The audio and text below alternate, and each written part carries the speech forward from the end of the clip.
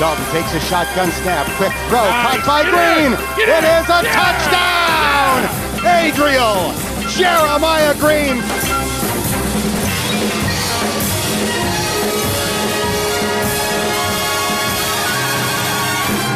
You don't live in Cleveland, you live in Cincinnati. Hello and welcome to episode 67 of Cincinnati, the Bengals UK podcast. That is back to losing ways. How refreshing. We're back in it after a 27-19 loss to the Cleveland Browns. And, well, it's business as usual, really, isn't it? Joining me to pour over the dregs of that performance and lots of other things is Nathan Palmer, everybody. Hello, Nathan. Good evening, Paul. How you doing? Not bad. Not bad. We should have had him, shouldn't we? Oh, don't. We've said that. Apart from obviously the win last week against Jets, we have said that almost 7, 8, 9 times this year. We should have had him, and then we should get it on a t-shirt, really, shouldn't we? We should have had him. We should have had him. Yeah, it was frustrating because I think similar to the Pittsburgh game, it really frustrated me because, wow, they're not good, are they? They weren't brilliant. I mean, they've got some good players. Like Nick Chubb's a great player. Yeah. Kareem Hunt's dangerous. Obviously Beckham, Landry, dangerous. Mayfield's all over the gaff, though, isn't he? Oh, he's very inconsistent. What's happened to the guy? Do you think the fame's gone to his head? I reckon it. All those commercials. I just don't think. I mean, he's got a good arm on him. I think he's just a bit erratic, a bit inconsistent, really. Maybe that'll happen. That'll smooth out with age and maturity. But yeah, I quite enjoyed it. I mean, you love to see it. The Browns, kind of. But yeah, we should have. I always wonder with this podcast, like if you were to get like some commercials, because obviously you do a good job on this podcast. A lot of people are talking about it. Like if you were to get some commercials, if it maybe goes to your head, because I hope it wouldn't. Because I feel like you're a professional at the job, and you do a fantastic some fantastic work on this podcast. But I just want some assurances that when you do get the commercials and they do come your way. What would you see me advertising then? Maybe Cialis. What? Was it Cialis? Cialis. What's that stuff on the US? Cialis. Cialis sounds a bit sexy. I could see you doing some of the medical commercials. Oh, really? I could see you side doing effects, sore shins and death. Maybe the discount double check. Oh, okay. Me and Aaron. You and A-Rog. Yes. Having a bit of a chat. I don't know, like Cialis. Maybe like Papa John's now and again, like just. Oh man, yeah. Well, I can assure you that fame won't go to my head. You're pretty calm, guy. You got yourself together. Pretty grounded, I think. It's important to stay grounded in this day and age. However, if anybody does want me to advertise their products, then I get in touch. It's at Son of Ray. Exactly. Thank you very much. So, what did you notice in the game? I don't really want to talk. It's Tuesday. Apologies for the slight delay in this podcast because I went out to a Christmas party last night, and Nathan went on another jolly at the weekend, didn't you? To Athens, yeah. Athens, Greece, not Georgia. Greece, or Athens, Ohio, where our potential new quarterback is from, funnily enough. That name is banned from this podcast. Yeah, it should be, yeah. It was your good lady wife's birthday, wasn't it? It was indeed, yeah. It took a group of us out to Athens. That's some amazing Greek food. Yeah. Absolutely unbelievable. Oh, the bread, taramasalata, like the hummus, some of the halloumi. Yeah. Some really, really good foods. Really good fish as well. Some really good calamari, mate. Nice calamari sandwich I had. I think that would be, mind you, you've eaten dried squid on this podcast. Yeah, I have indeed, yeah. But no, some good food, like, yes. Good to see it. Like, yeah, had a good weekend. How's the party, son? You feeling a bit ropey yesterday? No, it was all right, actually. It finished it finished about 10:30, but it was nice. It was the first one of the season for me. And it was just nice to bump into old friends and have a few cheeky glasses of something warming and spicy. Oh, mate. Do you not think this time of year is a bit dangerous, though, isn't it? Like, everyone just fancies going for a beer every night of the week. And What's dangerous about that? Sounds great. But you just I feel like everyone puts on, like, £4, £5 over Christmas. Like, you just got that, like... 'Tis the season. You got that light under you. Every night you just, go on then. Talking of beers, what are you drinking at the moment? Because it's a rhetorical question, because I actually gave it to you. I came in here tonight, and Yes. he's put in front of me a Church Farm Brewery, Harry's Heifer, Yes. quaffable Yes. session ale. As I'm reading off the bottle, And does it taste all right? it's really nice. Yeah, 'Cause it's I a bit got- lively. I went it's up- like frothing up a bit. Is it? I went home to Warwickshire at the weekend, and I took my mother to one of these kind of posh food farm places. You know what I mean? They turn it in Nice like farmer's market. yeah, but no, like a farm shop, but they've turned it into like a food market. And oh my god, I bought some cheese for Christmas there. It was just unbelievable, just like a little slither. I think I want to have sex with it, to be honest with you. But I bought some local Warwickshire beer. I'm chuffing Nice. on some Pilsner, Church Farm Brewery Pilsner, and I bought Nathan a Session IPA. Anyway, let's talk football, because we haven't. So yeah, that's the reason why we're a day late, if you care. The sewing room is full of the smells of Christmas, because my landlady has been cooking chutney for her close friends and relatives this afternoon. And it was a weird game, though, wasn't it? I'm still scratching my head over it, because 2 16-play drives, Yeah. arguably the best, even better than Seattle, I thought. Some real like innovation as well in a play call. Yeah, that sort of cheeky little, wasn't really a flea flicker, but it was a kind of end around, Reverse, double reverse thing. jet sweep. In which resulted in Alex Eriksson throwing to Gio out the backfield. Decent arm on him, Eriksson. Oh It was a good yeah. throw, wasn't it, Watch that? out, Finley. That's what I say. Yeah. But Mixon was terrific. He played well, Mixon. I give him that. He He's really- running. He did it last season at the end, towards the end of the season. He just ran with a bit more aggression, and I think that comes with confidence, right? If you're getting some holes to run through in a scheme that everyone's obviously much more comfortable with, because they tend to be sort of tossing the ball out almost rugby style to him. Yeah. And he's getting to the outside, and that makes him get to the outside quicker. But I saw some nice pulls from the offensive line.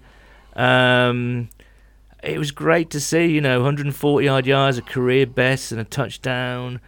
16-yard, and that's the benefit of having a running game, isn't it? You can be so much more balanced in your approach. You can do you can keeps the defense honest, doesn't it? Yeah, it really does, and you can make use of the play action, obviously, because if you're terrified of Mixon coming at you, you can do that. And those 16 play drives were just brilliant, really well balanced, really spread it around. But then as soon as we got into that 5-yard line, not even a red zone, but like the 5-yard line, Yeah. just all went to complete pot, Nathan. Yeah, it's been a feature of the season a little bit, isn't it? I mean, I think It's a bit like the Seattle game, wasn't it? Yeah, because it's like I think now we're like 31st in red zone offense, and you think like for how bad we've been, like the fact that we're 31st in red zone offense, you have to get there. So you think if it was different and we were like 7th, where could this season have gone? And I think looking at the season, there's been so many games that have just come down to sort of a couple of points. Within one score. I mean, even this game, 8-point loss, it's still one score game. And you think how it could have been different if just on some of these drives, there's touchdowns instead of field goals, and, how this season would look differently. It's not like we're getting beaten by 30 points every week and it's real blowouts. No, but they're tight games. We're actually, those tightish games we didn't deserve to win because we weren't playing well enough. But in the last couple of weeks, we're actually playing pretty well. And there's actually, honestly, but I think there's some bad teams knocking about. I really don't rate the Browns. They've got some good individual talent. Yeah, I think that's right. But they're not well coached. They're not playing well as a team. The Steelers, we know. I mean, that's almost the opposite to the Browns. I don't think they've got particularly great talent. No, but that's they're playing right, very right. well as a team. And I think yeah. those games 100% were there for the taking. There's a lot of other games that I think we really could have got. I think the game against Buffalo earlier in the year, we should have had that. Even the game in Seattle, there's a lot of games in there that you just think that some of these teams that we're playing, they're not. We're not getting outclassed every week. There's some obvious examples. The 49ers, we got completely outclassed. Fair enough, you take that on the chin. But I think the frustration there is that there are some teams out there that we could have had.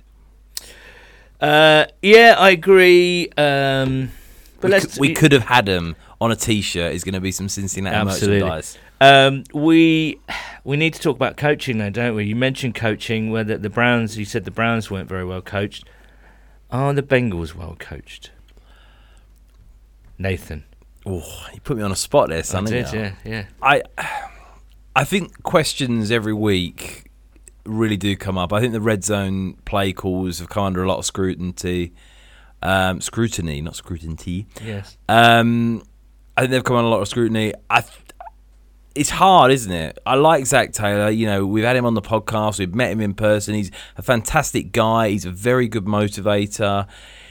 He talks a very, very good game. He had a lot of success in Los Angeles. But you do, week to week, start to think, you know, it's hard, isn't it? Well, I only asked because there was some real head-scratching kind of calls within that sort of red zone area. And I think, I don't know, man, that quarterback draw, it didn't look like a draw initially, but it looked like a botched play and Dalton was sort of improvising. But they confirmed it was a draw. And then you've got to ask what was going on there. Quarterback sack on first down inside the, you know what I mean? And then, what is it, 3rd in inches, 4th in inches, and you don't run the ball. I don't know, man. It's like you, I really like Zac as a person, and I think he, you know, you've got to give him time, but there was some head-scratching calls, really. I think that's going to be the tough point going into the off-season because, you know, what do you do? I mean, you know, it's his first year. You know he's a young guy. He's got a complete sort of rookie staff around him, all sort of doing jobs they're not necessarily done before. You know, we've said on this podcast, Lou Anarumo has sort of come in from the Giants, you know, not throughout his whole career, mainly a defensive backs coach, not a defensive coordinator. You've got Callahan who's come across, who, you know, limited experience as an offensive coordinator. Zac Taylor's got almost no experience play calling. A lot of people are saying to him, you know, why doesn't he delegate on the play calling? But who to? Breaking news. Auden Tate's been put on IR, unfortunately. Oh, is he? Yeah. That's a real shame. He's been the bright spot this season. He really has, hasn't he? Yeah. But it didn't look good on Sunday. Yeah, I don't know with Zac. I mean, maybe we are witnessing... do you give him another year? Oh, I would. You would? I do want to see him with his guys in. I'm not... The defense has been playing much better as well, but... I should mention that we do have a special guest, and what a special guest he is. It's ex-Bengals linebacker Joe Kelly, and I urge you to listen to that because he's got some very controversial and forthright views on the coaching staff and other members of the Cincinnati Bengals organisation. That's fiery interview. And I tell you now, I'm going to play it all because it's 25 minutes, or it's basically a 25-minute rant. So listen to it all. It is highly entertaining. There's some controversial takes. Absolutely. But yeah, with Zac and his team, you know, they are first-time head coaches. It's their first experience of calling plays and obviously leading a team. There's obviously no problem in the leadership areas because everyone seems to really like him. I'm really impressed with him, how he's handled himself throughout this whole nightmare season. And yes, there's been lots of extenuating circumstances like injuries and things like that. A couple of injuries as well. So yeah, I think we are just seeing Zac's kind of rites of passage play out in front of our very eyes. You know, the good, the bad, the ugly. He's made mistakes. He will continue to make mistakes. And you just hope that he's going to get his players in next year and he will have learnt significantly. And also sack Jim Turner. But that's my personal opinion. And maybe even Lou, I don't know. Although, as I say, the defence has improved quite a lot. I think it's going to be a really interesting off-season because I think if the Bengals ownership say, let's give them all another season, let's see how it goes, it's a bold decision. Especially, you know, looking at what we do next season, whether we go with the rookie quarterback, whether we stay with Andy. It's a defining season and you don't want to lose another one. I think for the city, for the fans, you know, to win 1, 2, 3 games in a year is hard. You know, you look at the seasons gone by, we've not had a winning season in a while, and you really feel like there's quite a lot of pressure to get next year right. Yeah, I agree, but you know, that's the game, that's the nature of the beast, isn't it? Really, the beast is an unforgiving mistress, if I'm allowed to mix my metaphors there. But yeah, I don't know. I'd give him another year, certainly. I know there are people out there that aren't enamoured by not necessarily Zac the person, but Zach, the coach, So I don't know. I would give him, because I just want to see how he drafts this year. I mean, and I'm really intrigued to see whether there will be this kind of root and branch tear down of the roster and, kind of replenishing. I'm just really intrigued to see whether they have the balls to do it, to change their habits and really go for it. I think the lack of experience really concerns me. Like with Taylor, I would give Taylor another year. I think he's got real potential and he's still very young, and it's a big step up for him to be a head coach of a team, with all the injuries, and the Cincinnati as a franchise always been a sort of difficult franchise scene to manage, and whatever else. I 100% would give him another year. I just think the coaches around him, you're looking at the defensive coordinator, the offensive coordinator, very, very inexperienced themselves in those positions.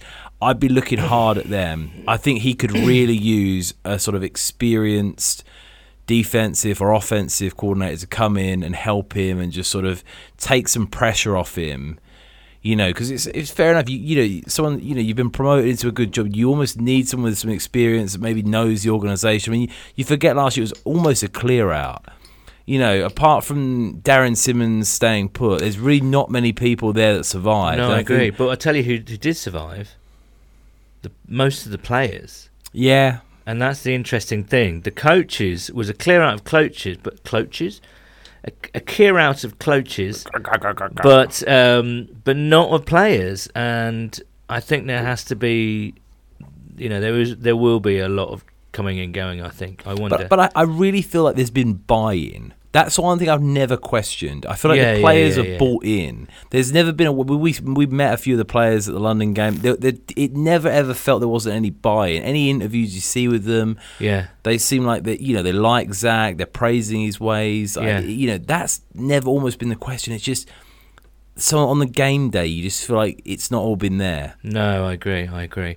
Well, we shall see. There might be a little bit of shimmying and a bit of in-out, shake it all about as soon as the season finishes. And we are only, 3 games away from the end of the season? Sad, isn't it?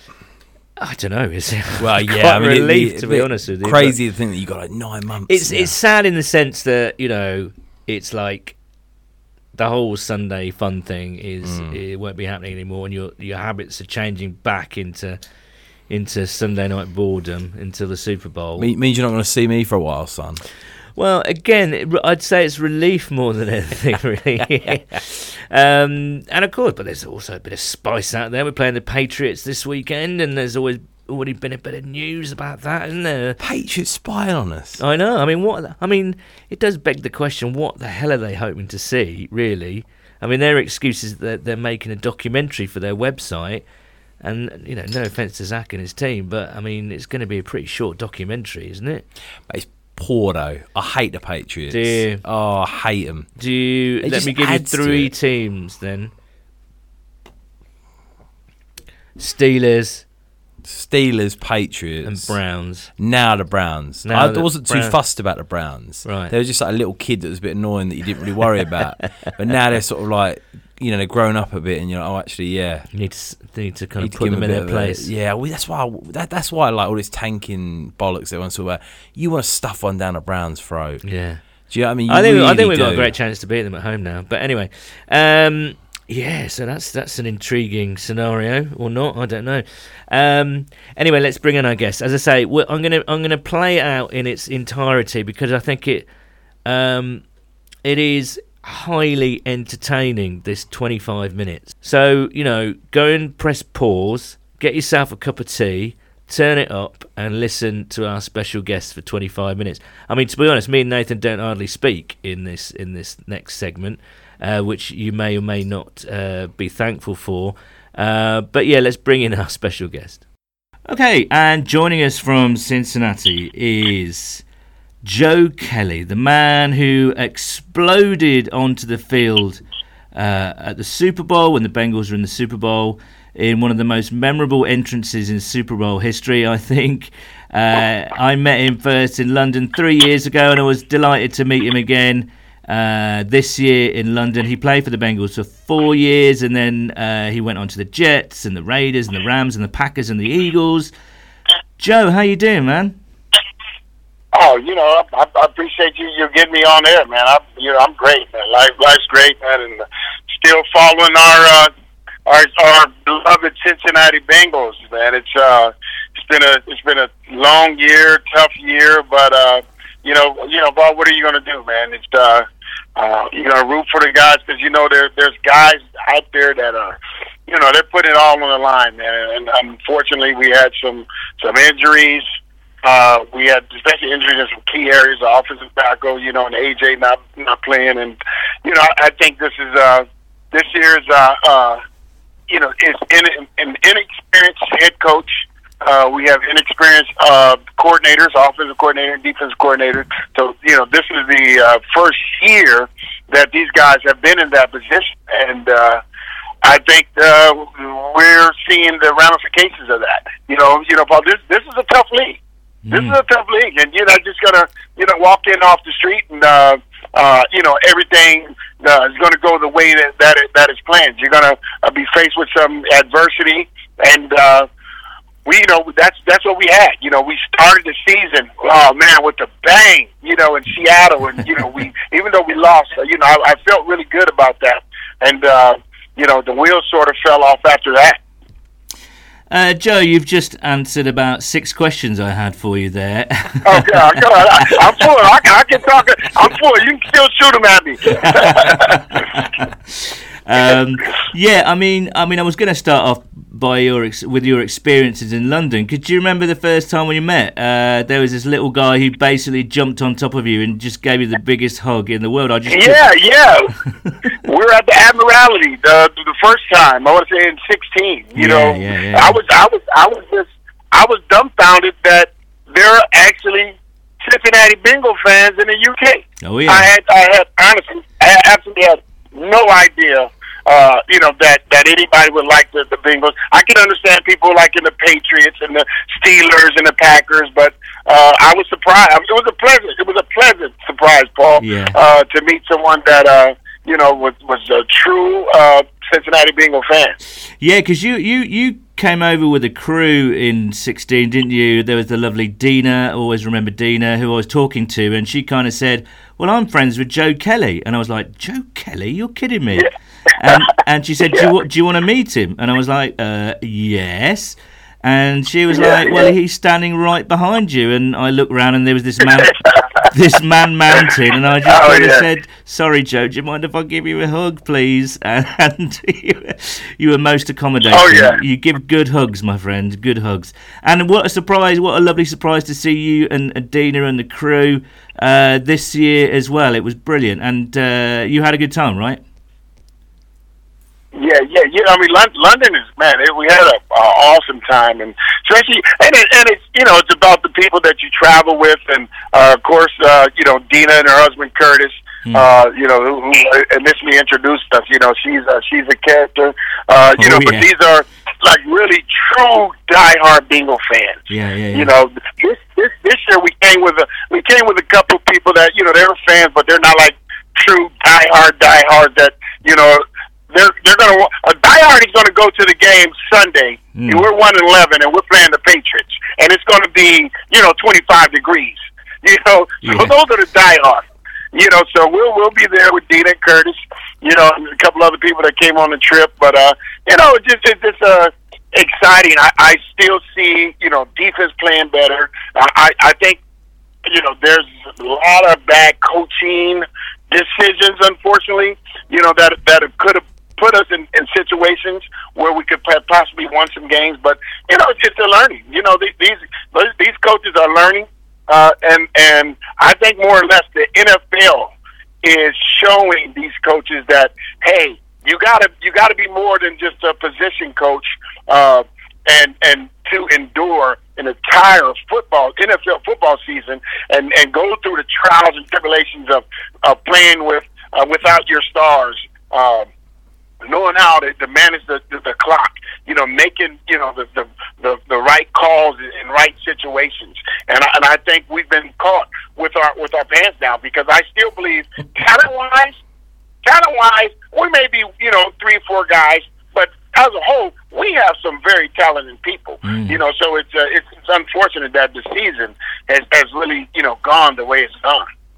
Joe, you talked there about the diehard fans. There's a lot of fans there at Paul Brown Stadium that keeping the energy going there in the stadium. And what do you think it will take for next season going into 2020 to really re-energize the city of Cincinnati? Is that a new quarterback? Is it a new coaching staff? Like, what sort of stuff do you think will really energize the city and get everyone back on board with the Bengals? Well, you know what? I think because when you look at the upcoming NFL the seniors that are coming out, and everybody's choice is going to be Joe Burrows. Joe Burrows would not make our team much better than Andy Dalton. He's going to make it better. And I say that not because it's potential. I think I've always, this season, speaking on radio, doing the pregame bingo show, I've always said I'm comfortable with Andy. I thought Andy definitely was not the problem. And you benched him, and those several games that you benched Andy, had Andy been playing against the Raiders and against Pittsburgh, I wholeheartedly think we would have won those games. We have to hope that Jonah Williams comes back healthy, the last year's first-round pick. And we have to, in my opinion, if we can go out and get a Trent Williams, an offensive tackle, an experienced offensive tackle, I'm telling you, our team, offensively, we'll be there. And you gotta give AJ Green his contract that he deserves. Mm-hmm. In my opinion, AJ could he play if we were in a playoff run? Would AJ be playing? Absolutely. Yeah, right. 1,000% he would be playing. But at the end of the day, should he play? You're not extending or giving him what he's due. Yeah, he's 31, 32. But this guy's proven that he definitely is our most valuable player. I think if you can solidify him, you lock him up. Jonah Williams is coming back. We definitely have to. I would prefer to go through the free agency and get a veteran offensive tackle, proven offensive tackle, and then when you go into it, you look at should we draft a quarterback? Should you draft Chase Young out of Ohio State? I'm looking at where we could possibly trade.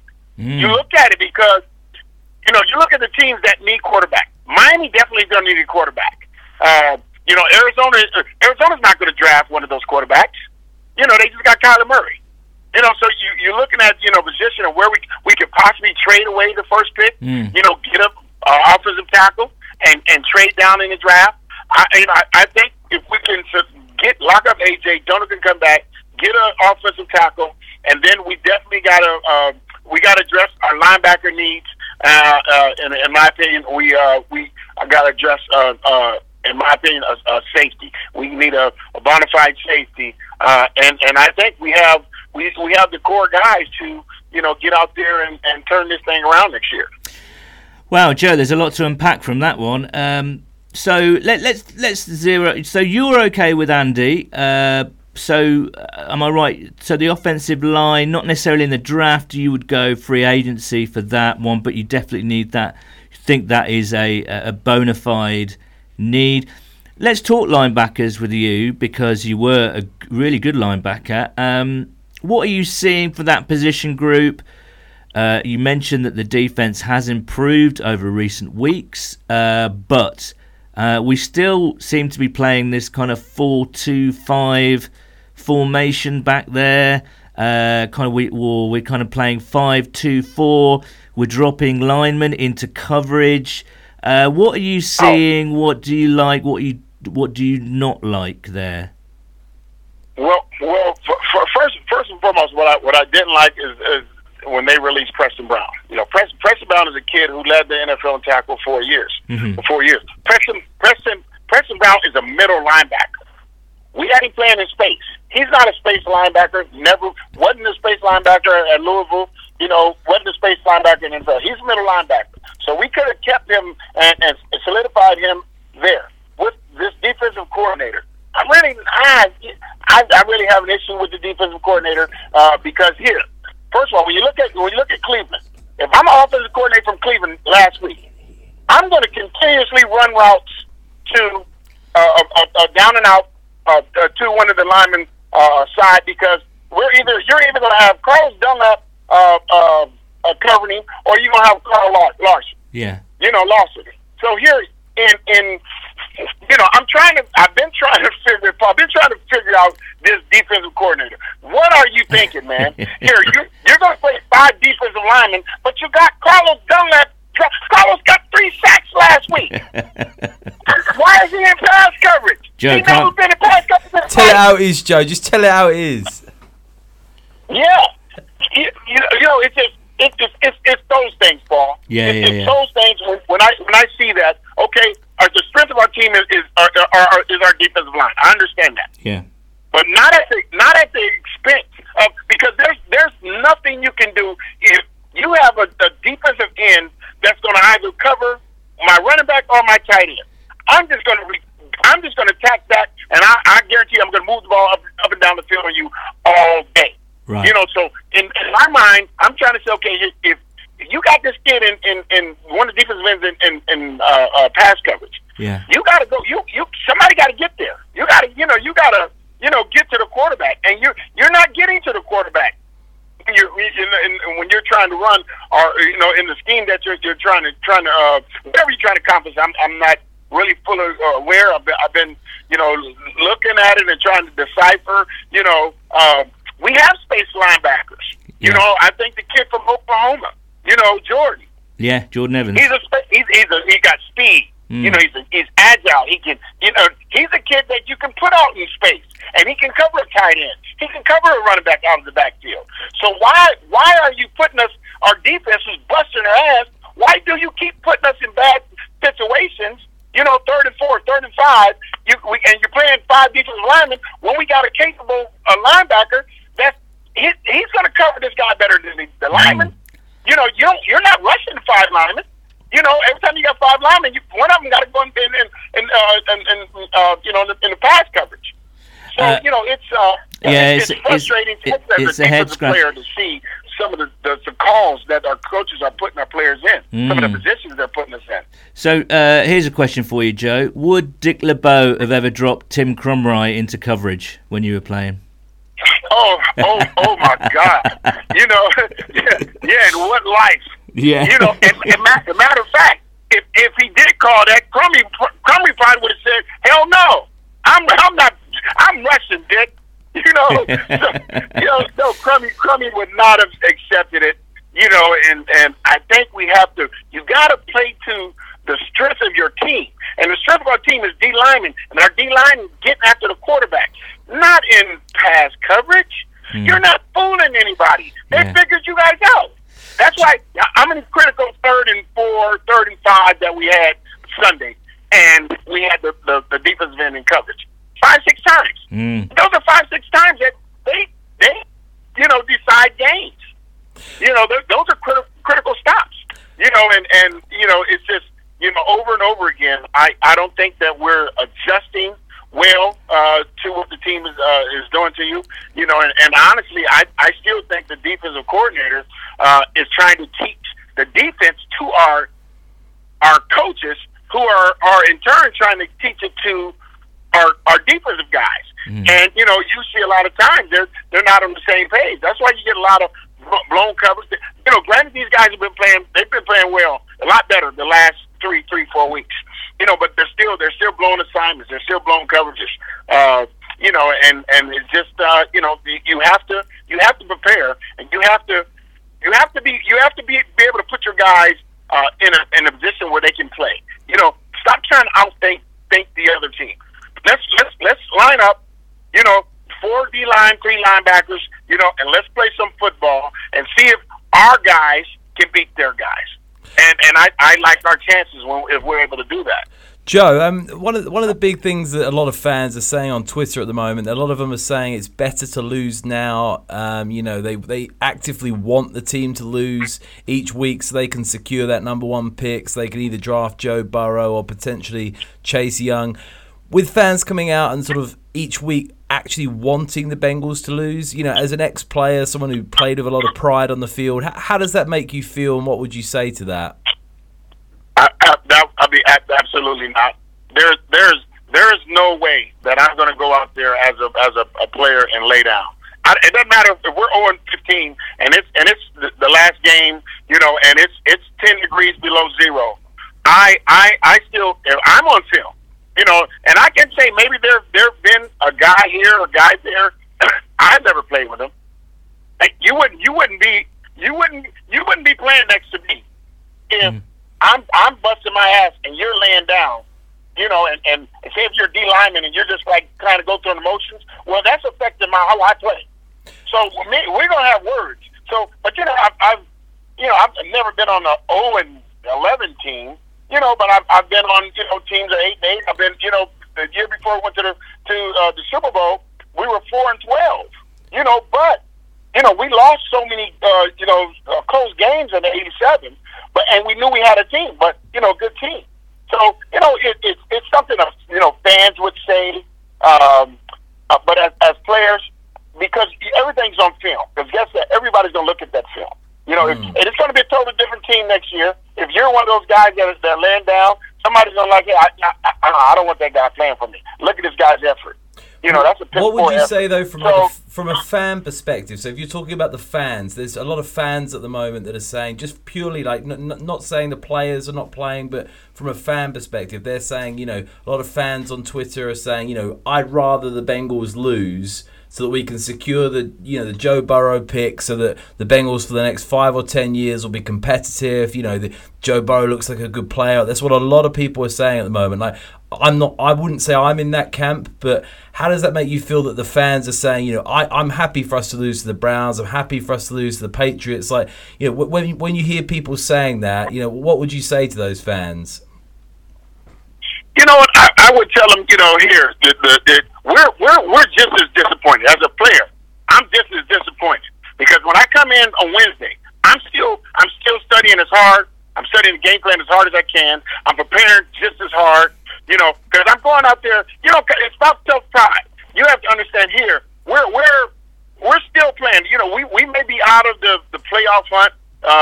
Season may be down the drain, but we're gonna still go out here and fight. You know, and I'm telling you, I think Sunday, you know, we got a chance.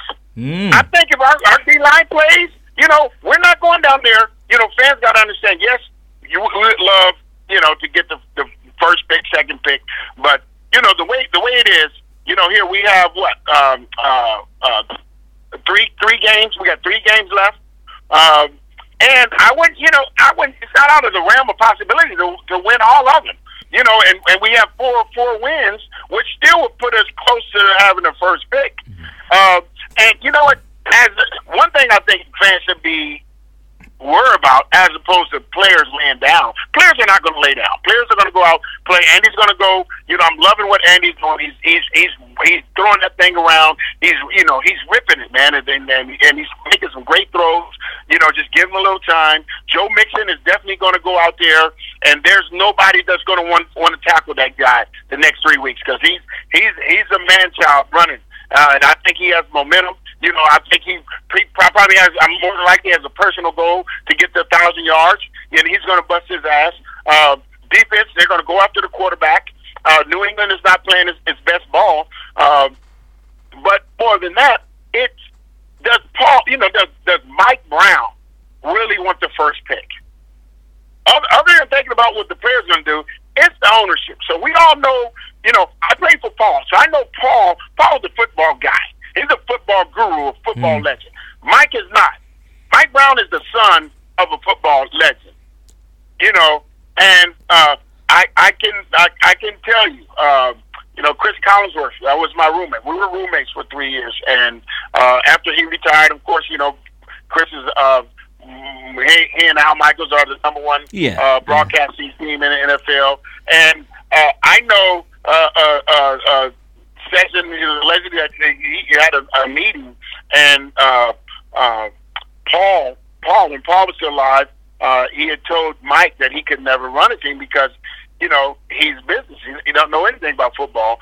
and I think Mike is determined to show that he can run a football organization without being a football person and still run it as a business.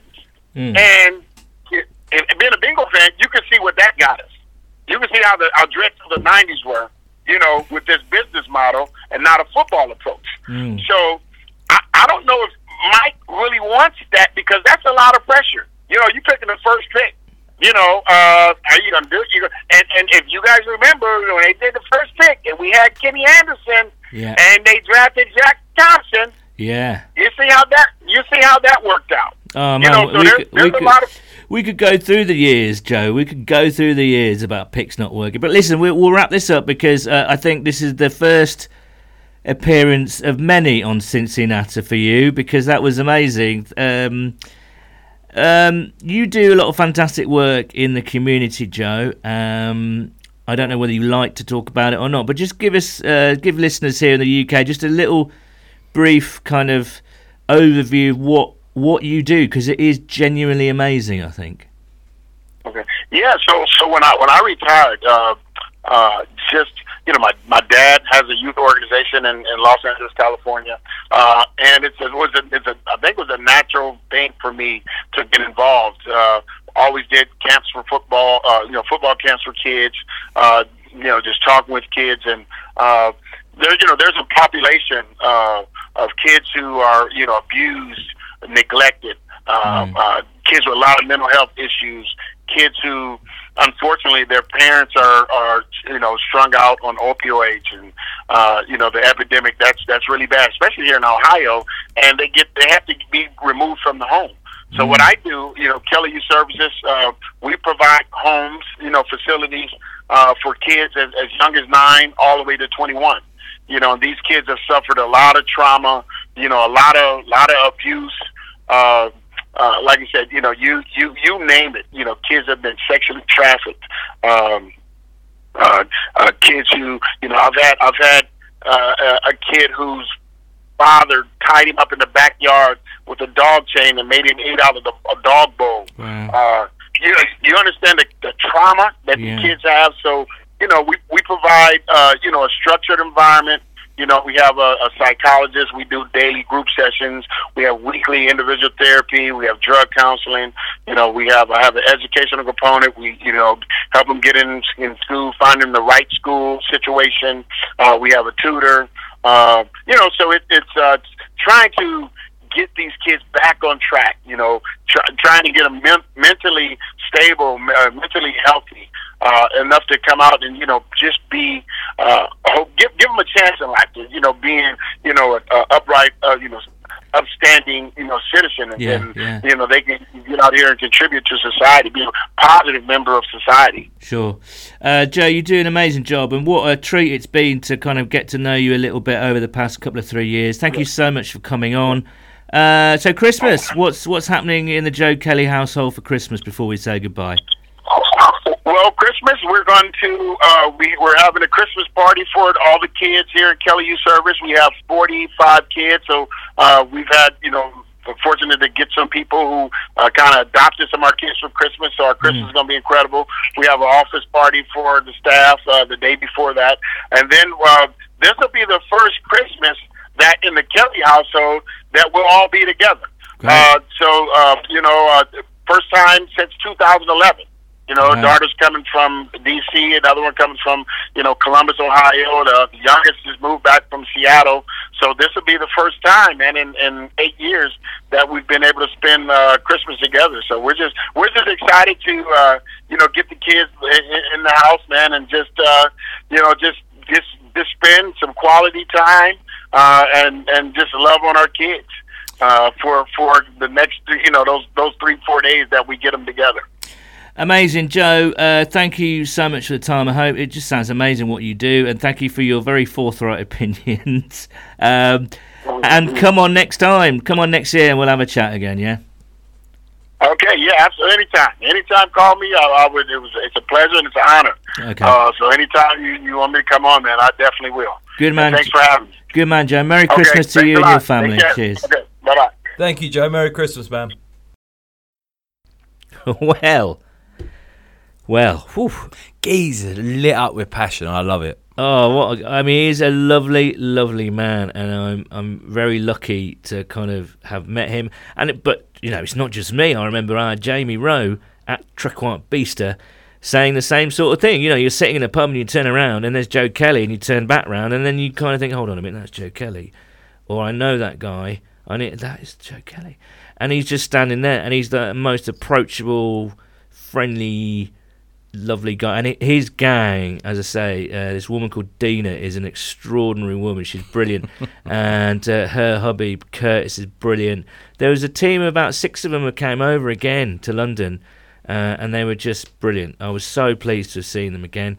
And well, I don't know where to start with that, really, to be honest. It's fantastic to see someone that used to play for the team with so much passion for the team. Yeah, still sticks around the city, makes a big difference to other people's lives. Yeah, that as that well. That stuff was unreal. Yeah. What he does is unbelievable. Yeah. And I think Paul Dana Jr., or was it Jim Ozarski? I can't remember.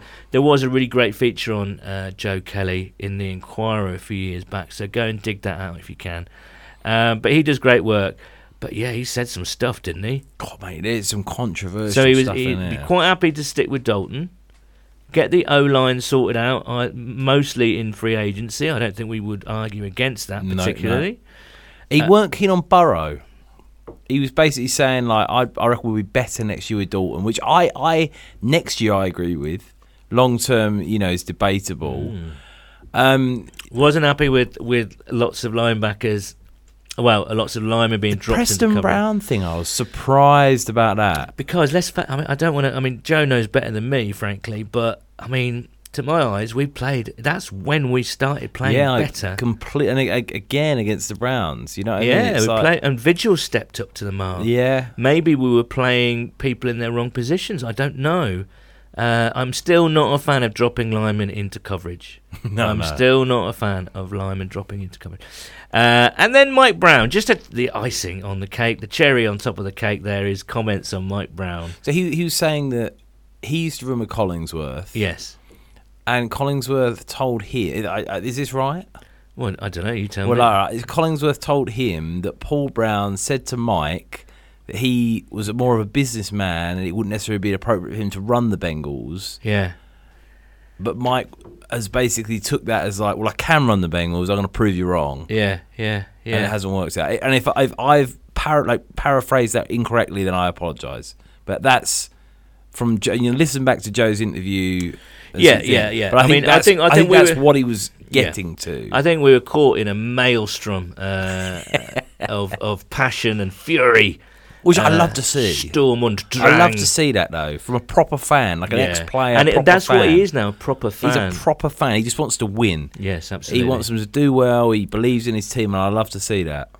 Don't we all? Okay. Before we get to your correspondence, just a few notices. We got 2 podcasts for you next week because we're going to be doing our normal back to Monday night next week, and then on the Thursday or Friday you'll be hearing our bumper Christmas episode, which hopefully we'll have some fun things going. Well, I know that we've got some fun things going on, but we will have some fun things going on, so watch out for that next week. Episode 70 to Christmas. No, it's 69, wasn't it?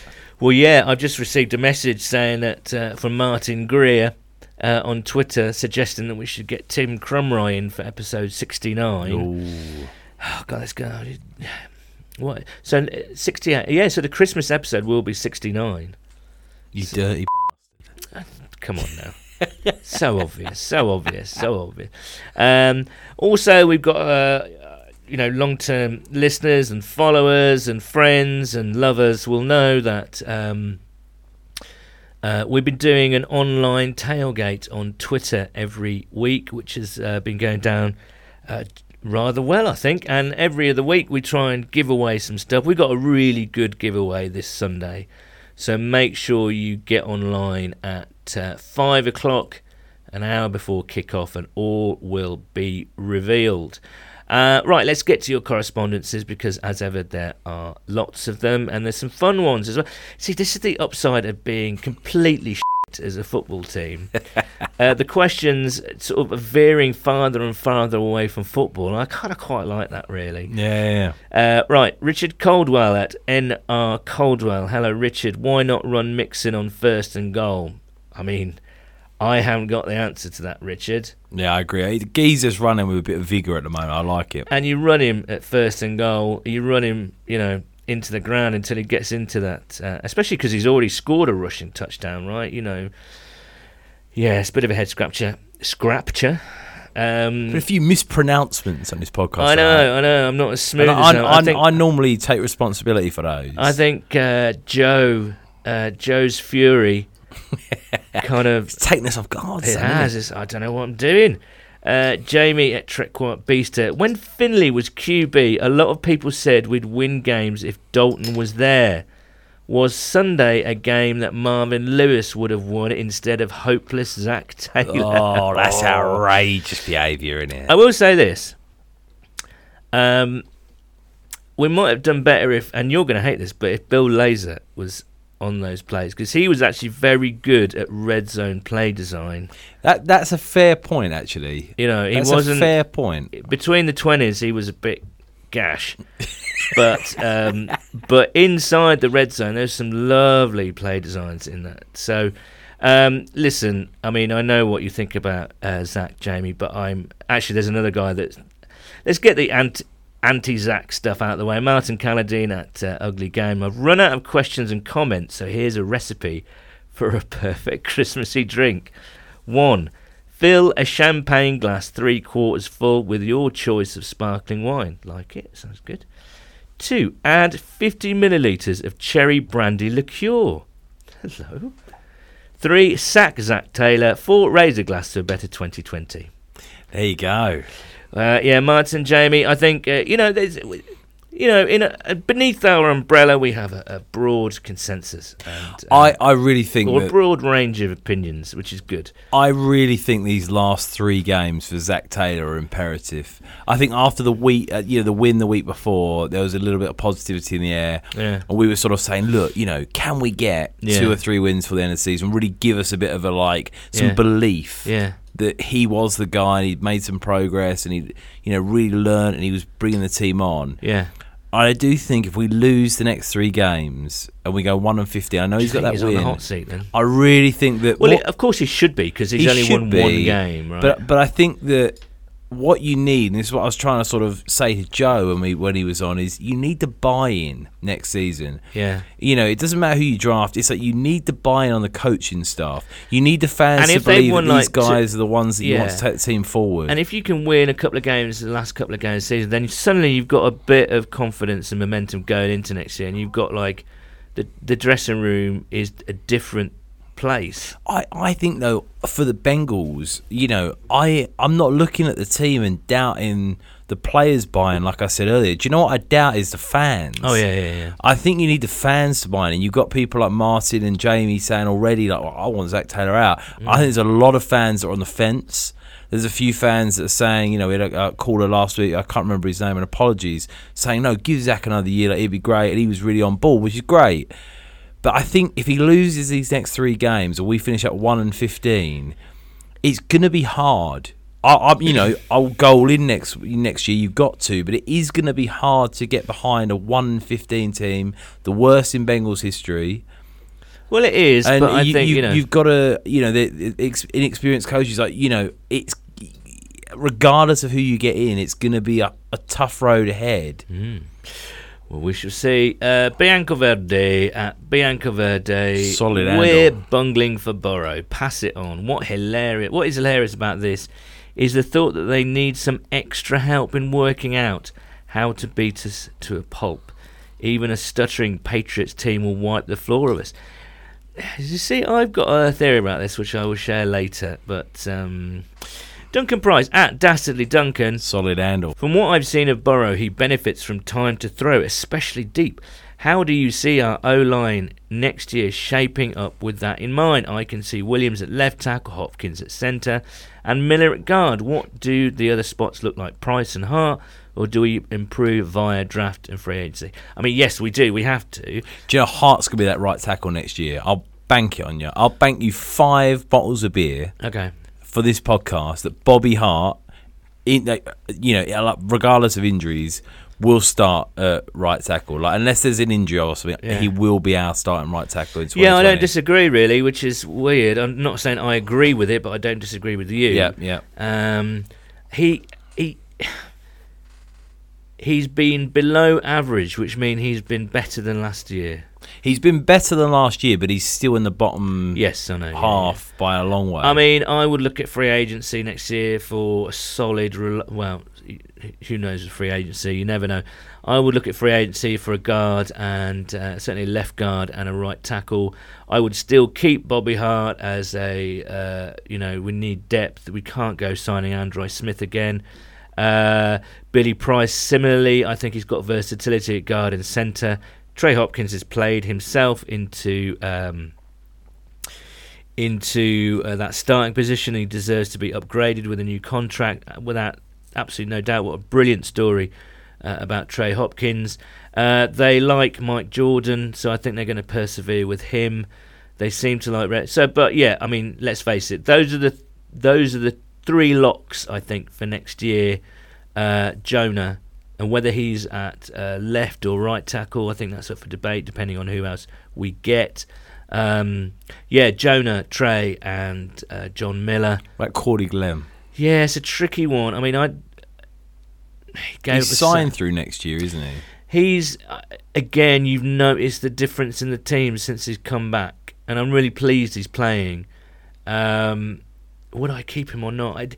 It just depends what his relationship is like with the coaching staff, and we do not know that. Yeah, it's a good point. I completely agree with that. So on a completely sort of playing level, I would be tempted to keep him, but there's some big cap space there that if you do get rid of him, and I don't think you're sort of incurred for a lot of money if you lose him. So it's going to be interesting, but I think the problem with tackles is that there's that classic sort of like, get them in free agency. There's not many good tackles floating about in free agency that you've either got to mortgage a house for or that haven't got a lot of question marks by them. It's one of the most coveted positions in football, and that's the tough part is, especially for offensive tackles, you're better off trying to draft someone and develop them than hope there's going to be some solve it all options in free agency. I think it's going to be interesting, that's for sure. But I think we're all agreed, bungle for Burrow or no Burrow,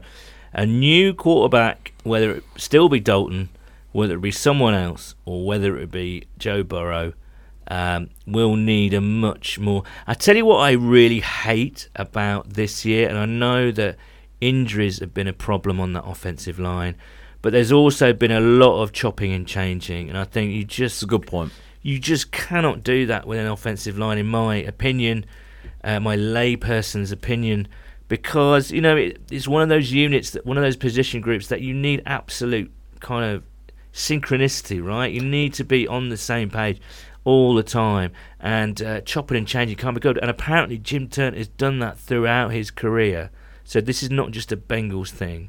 This is a Jim Turner thing. It's like playing at the back of football, isn't it? Yeah, you need a left back, a right back, centre halves. You know what people are doing. Their strengths and weaknesses. You know what I mean?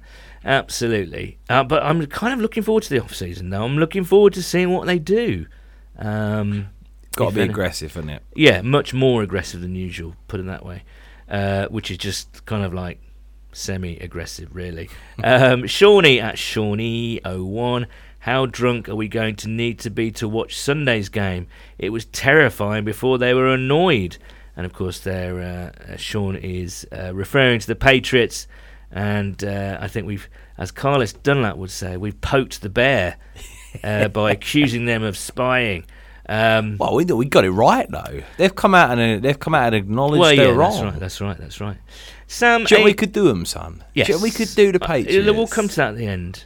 You do, didn't you? I do, I really do. You sneaky old bugger. Sam Ainger at Sam_Ainger. Solid handle.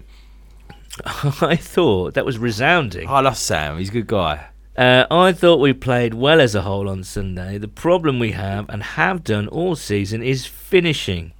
Having said that, I do think there's positives going into next year overall. The D has hugely improved over the last few weeks in regards to turnovers and tackling. Offensively, I love that we're deservedly giving Mixon the ball more often again, and he's proving what he can do yet again when doing so.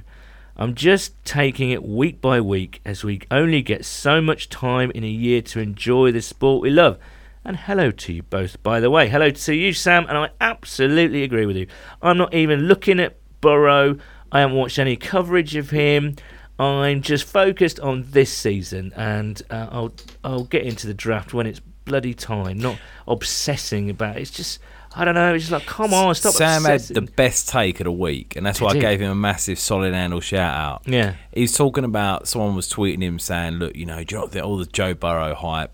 And Sam said, about the tanking and stuff, and he said, I'd be okay with it if it was an absolutely nailed-on guarantee that Burrow is going to be quality. Yeah. If it was a Pat Mahomes coming in or someone that you knew, it was just guarantee the Bengals were going to be successful for the next 5 or 10 years. And he made a very good point. You just don't know. No. And you look at some of these quarterbacks in the last couple of years that really haven't worked out. You look at Baker Mayfield, number 1 overall pick. Browns are not going to have a winning season this year. They didn't last, you know, and you can't guarantee that success. So don't, you know, to cheer against your team now, for potential success, I think that's a really good point. No, I'm down with that. Tim Knowles at Timmy K Nostrils. Should the media representatives be called out for accusing professional athletes, coaches and management of attempting to lose to draft number 1 overall? If I ran a team and invited press reps accused my whole organisation of that, I'd ban them for life. Not a clue. I mean, this all, I think it just goes back to the argument. You know, you're a fan, you can do what you want. But I just find it really odd. Are the media coming out and saying? Not really. I mean, I think there's been a few, and I think that's what Tim's referring to. But I don't know, you listen to Joe, and I think if you're a player, as I say, I've always said, tanking, the concept of tanking is just some nonsense that fans make up just to kind of people stop that them being bored. Really, not to be unkind, I think it sits with some people that aren't necessarily sports people. Yeah. That they're more like analytical guys than they are like sports. Well, who knows? Because I think as a sort of playing the game, Yeah, I know, but none of us have played the game. Sort of, but tanking sport, We're on this argument. We could just horrible, isn't it? Go forever with it, really, round and round. Peter Dadwell at Dadders. You can only have one next season for the Bengals. An elite offense or a shutdown defense. Pick your poison. I always go defense. Me too.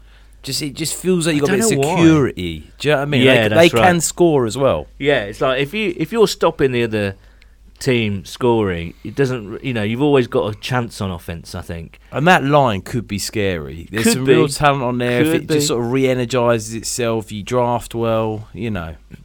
Absolutely. Tough question though. I mean, I think everyone would love to see like a fully functional offense as well. There's still talent there. Like you get Green back, you got Ross, you got Tyler Mixon. Boyd, Mixon. A quarterback to be named. Yes, Killian at Malloy _00. As for the game, plenty of positives, but like too many games this year, we couldn't get over the line. Away from football, and since you unofficially like to talk about food and drink. You like on the pod. What food and drinks do you absolutely hate and why? Branston pickle. Do you? Hate it. So walking in here tonight and smelling chutney, that must have turned your stomach. Just never been a fan of Branston pickle. Really? Or I hate Boxing Day food. All those What? I just don't like all those cold pickles and You're cold insane. stuff. I don't like it. You don't like a Boxing Day buffet? I've always just been a bit just not sure. Tell me what's the classic Boxing Day stuff that you have? Well, we got a tradition on Boxing Day where me and my brother and now his little boy, go out and watch our local football team, our non-league football team. That's nice. I like that. And then afterwards, we all go back to my mum and dad's and. What else do we do? And then Mum puts on a buffet, so she puts on a bit of salad, which nothing like crazy, but salad, a few sort of bits of fish, some cold cut meats from the meat eaters, lots of crisps, some like beetroot and pickle. Beetroot, I can't stand beetroot. And what my mum also does on sort of Boxing Day-ish or the day after, is her special fried potatoes. So it's almost like she boils some potatoes, she sort of half mashes them up so they're still quite chunky, and then just kind of lightly fries them. And they just sound really boring, but when you put them with a bit of beetroot, bit of cold cuts, bit of leftover fish or veggie stuff, they're amazing. No, I tell you, it's the cold, the beetroot. The cold beetroot. I love it. I love it. No, I can't. Spring onions. I can't stand spring onions. What is wrong with you? Stuff like that. That's not me, mate. Spring onions. What do you not like, though? You've not said. I feel like you'd have everything. Meat. You never like meat. No, when I was growing up, so my mum's Italian and my dad's not Italian, or wasn't Italian, and so we used to alternate. So every Sunday we used to have like a Sunday roast, traditional British Sunday roast, and I could never eat the meat, couldn't get through it. Really? That's interesting. Just didn't like the texture, didn't like the flavour. They thought I was just like being a moody kid and made me eat it. And then the next Sunday, my mum would make a lasagna or some cannelloni, but like with beef mince in. And of course, it didn't taste like meat. It just tasted like a nice, rich tomato sauce, and I could eat that.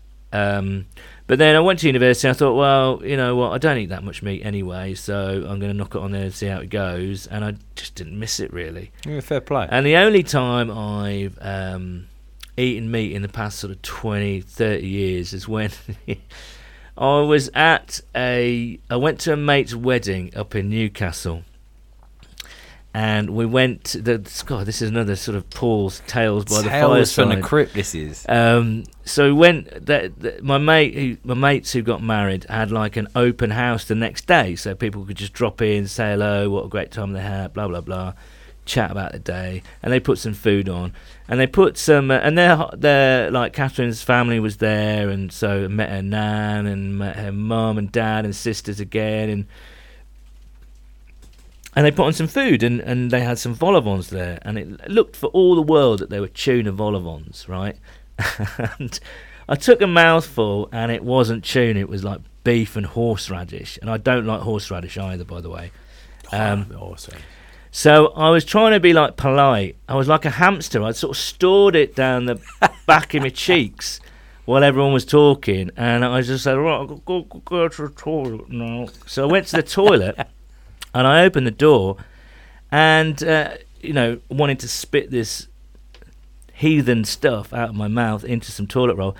And what was in the toilet? There was an old woman on the toilet as I walked into the toilet, and I almost spat the whole of the beef vol au vent onto her face, because like she was fully, obviously, doing her bits and bobs in the toilet. Mate. And it was quite. So how did it end?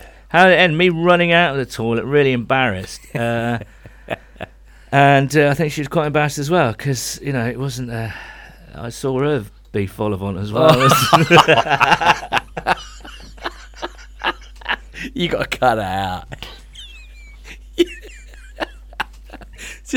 Just when I thought this podcast had gone upscale, you go lower the tone like that, you dirty old soul. Sorry, listeners, I'm not cutting that out. Right, let's get back to our correspondence. Duncan Yeadon at Slam Dunk the Funk. Solid handle. As it's the season of goodwill, please can you get Nathan to say the following words? Baltimore. Poppadom. And IKEA. Secondly, can you this is a bit weird, actually. That's because you said it first. I can sort of follow you a bit. I know. You give me a complex on this podcast. I know. I'm literally getting like dyspraxia or whatever it's called. Secondly, can you remind him that in his letter to Santa, he needs to increase his shirt size to at least a large, not to the medium. Mate, the next time I see that geezer, I'm going to knock him out. Warrior at WarriorNate99. Solid handle. You're both allowed one piece of Bengal merchandise for Crimbo. What are you asking for? Merry Christmas to you both. Merry Christmas to you, Nate. Good question, that. I'm going to go Colour Rush jersey. I've not got one. They're a little bit more expensive than usual. I really like them. So that's a bit boring, really.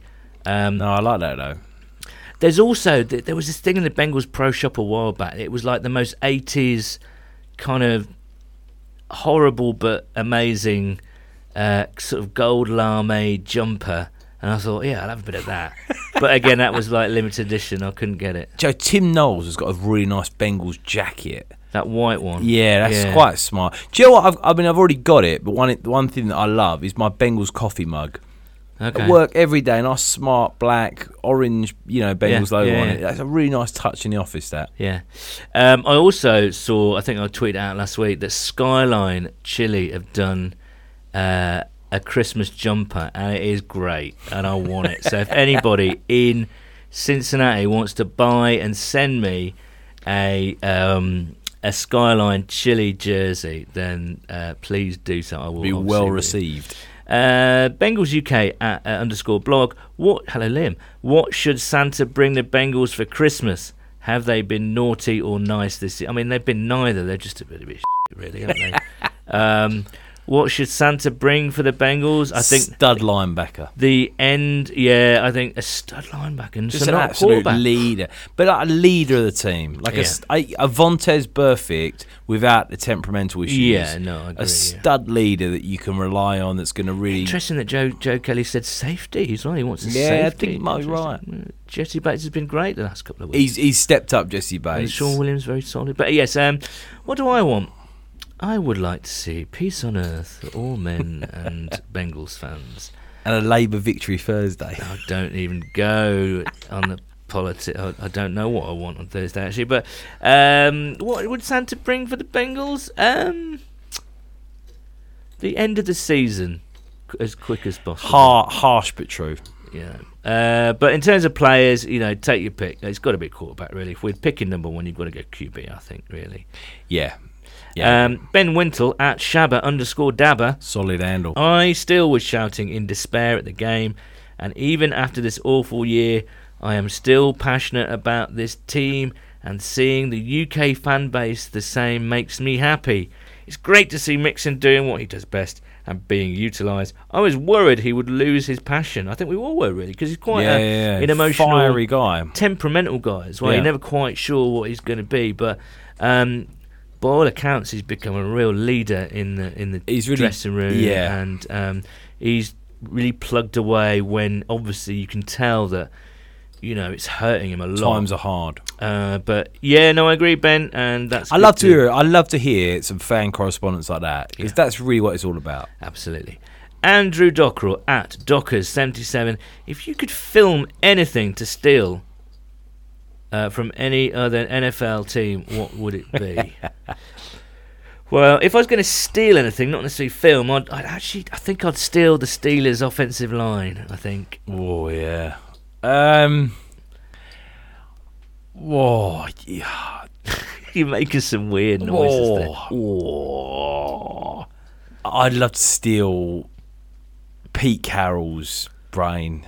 He's a quality head coach, Pete Carroll. I love the Seahawks. Brain. It sounds like some weird B movie. I just love Pete Carroll. He's such a good head coach. Yeah. The Seahawks such a good team.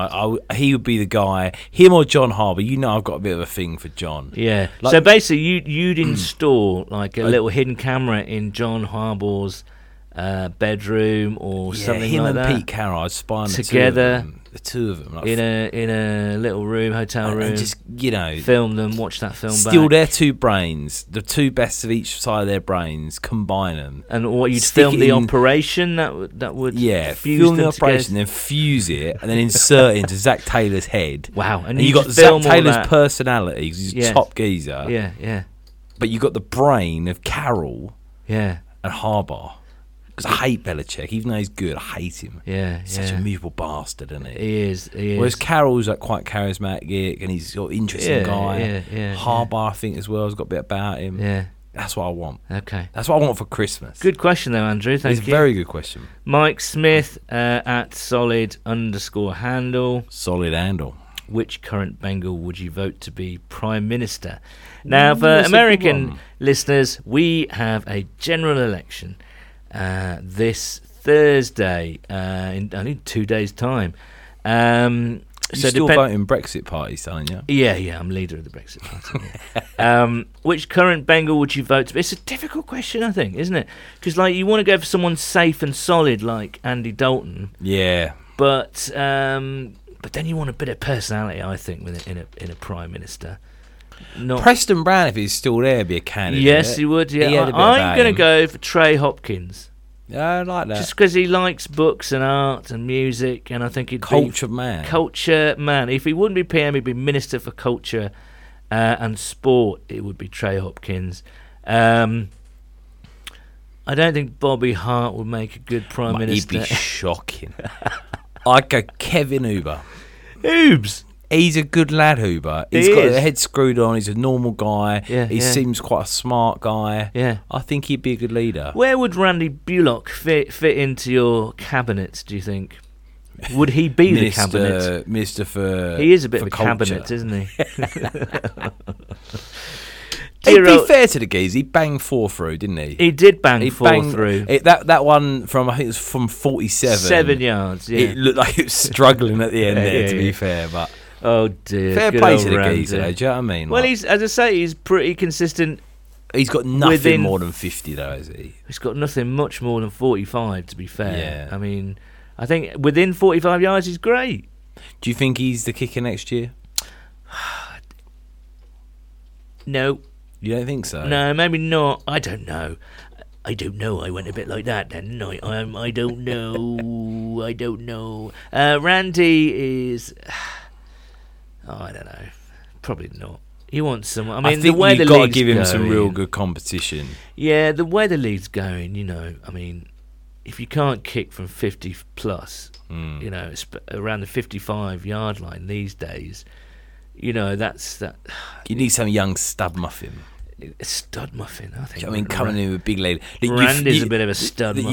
You could roll him out from 60 plus. What, you could literally roll Randy out? You might be able to roll him out. Dear old Randy. Some new geezer, though, like a bit of a personality about him that you reckon, like, end of the half. Yeah. You're taking a punt and you're like 64 yards out.